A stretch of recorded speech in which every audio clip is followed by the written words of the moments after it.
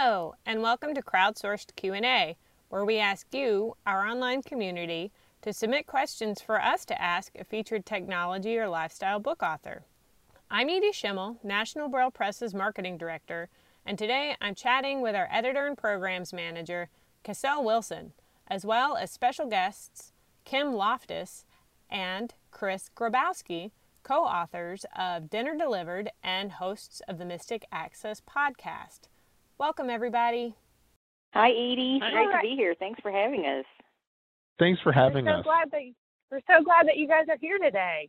You and Chris worked on and wrote Dinner Delivered, which is all about getting groceries, using food delivery app, snack delivery apps right to your door, and the accessibility side, sort of the ups and downs of each, and how to break it down, and how to find what you need, and how to get your own deliveries. Which, since we're all home and we've all been in the situation with COVID, it has become an even more timely publication for us at MVP.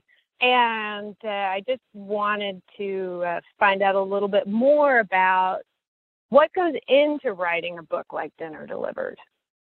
A lot of food. Chris, I was going to say, Chris, what goes into writing a book like Dinner Delivered? Eating, ordering, eating, and more. It was So an what you do? because, yeah, go ahead. So what you do is you really start with your outline and what you want to cover, and then you have to test, retest, test, and retest, and make sure that you have all of these different services and the workflow for each service, what's going to work, what's not going to work. We've actually recorded some of these things so that we had them, so that when the book was actually going to start to be written, you didn't have to reorder, because you already had most of them in a recording capability or recording. I mean, they weren't edited. We don't even have them anymore, but we used those as a framework to figure out how we were going to write that book. And it was interesting because the way we had to do it, I live in the middle of nowhere, so I don't actually have access to a lot of these services. So Chris literally had a computer that I was remoting into and playing vicariously and, putting things in his shopping cart and, all these things in an attempt to figure out how this worked so that I could then write it all down. So he ate all the food and I did all the writing, essentially, for this one. And it was an adventure, and it was probably one of those things. I mean, we were a good team before that, but that was such a team effort because it took both of us to each do our piece of it. In his case, he got to eat on top of it, which was kind of cool, but thank God that did not happen to me because it was a lot of food we had to order to get all this right, because you're doing it for apps and, you've got Android and iOS and PC and all these different ways to order depending on the service. So it was a challenge, but I'm very pleased with the fact that it is such a timely thing for MVP, particularly now, and it was a lot of fun to put together. It was a very big challenge, though. So how is the book structured for users? Well, to begin with, there's kind of a little intro that describes why are we even talking about this? What's the advantage? What's the point? Why do I care? Why do I want to have my dinner delivered? And why and in what ways can I have my dinner delivered to me? So, of course, it's not just dinner. It's grocery services and other things as well. It's household products. So you can have all these things delivered. We talk a little bit about the pros of doing that. And then we go into 3 basic sections within the book. The first one covers grocery services. The second one covers restaurant delivery services like DoorDash, Grubhub, etc.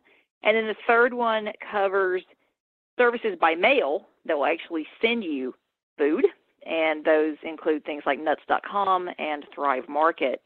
So there are 3 basic sections, and then within each of those sections, we discuss multiple services that allow you to get your food delivered. So each one kind of has a process by which we overview it. So we'll talk about what the service is, why you might want to use this particular service, how you can find out well, let me backtrack a second.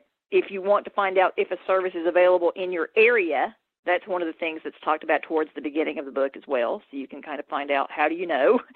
And that's obviously important because you need to know if you can get a particular service in your area.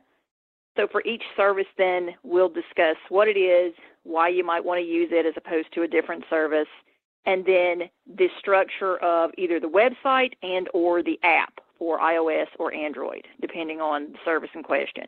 So some of them work better on different platforms. Accessibility is always a moving target, so things are always changing, but generally speaking, we try to give our thought process on how you might want to use this service for best, most intuitive results in terms of browsing and shopping and ordering and having your stuff delivered to your door. So we talk a bit about that, and then we talk about how the site and or app is laid out, and then have a discussion of how you find items, how you browse for specific items, how you add them to your cart, and then how the delivery and then how the checkout and delivery process works for each service. It differs a little among services, but generally speaking, you're going to check out, you're going to choose a tip for your driver, you're going to have your service delivered, and depending on the service, you may be able to check on that delivery in real time. You'll either get text or you'll see it in the app, you'll get notifications, what have you, from the app in question for a specific service. There's so many services to kind of choose from. What advice do you have for getting started with the guide? I would probably first find out what's available in your area. So if Amazon Fresh isn't available in your area, there's no point in even going there. Same with Uber Eats or Grubhub. Sometimes too, once you find out what's in your area, you want to find out what services, what restaurants or what have you are offered by said services, the grocery stores for the Instacart shipped, for example, or the restaurants. Maybe your favorite restaurants aren't on DoorDash, so you go somewhere else in one of the other apps to find them. And that's kind of an interesting way to do it. You could also ask some of your friends what they use as well.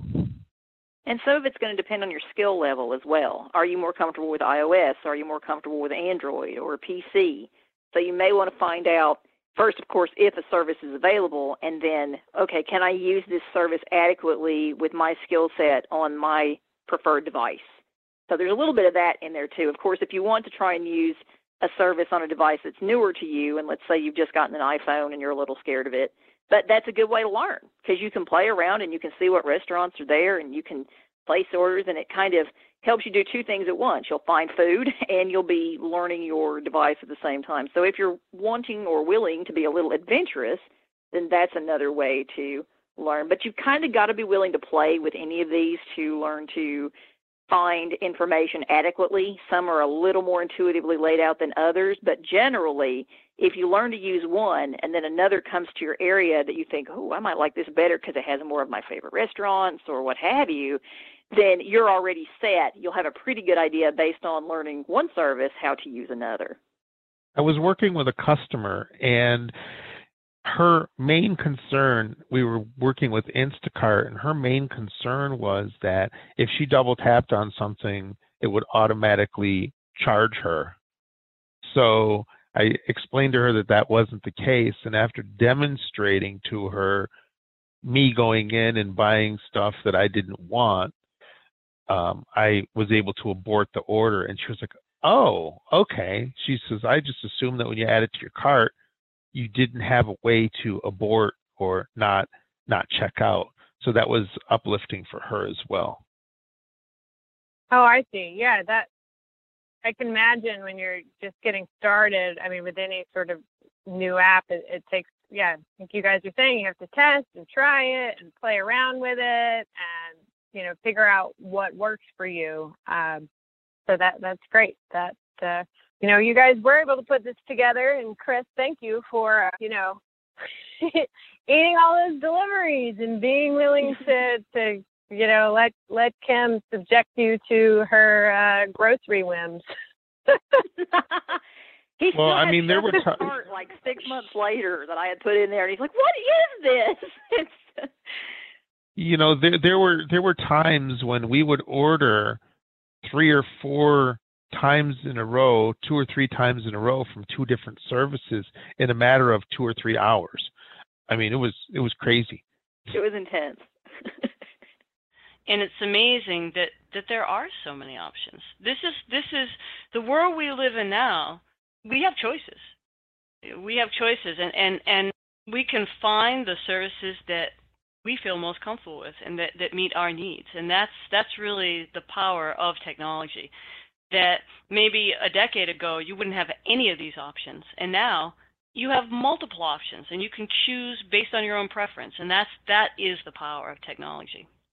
One thing that I learned specifically while writing this book is that you can explore and try new places that you never would have tried before. You can go down the list and you can say, oh, well, this restaurant looks good, or, let's see what they have there, or this, Instacart type of thing. This grocery shopping place has what I really want, but I want to try something else. And you can virtually go from place to place and you can try new things.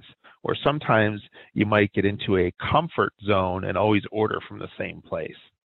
So that lets you get out of your comfort zone.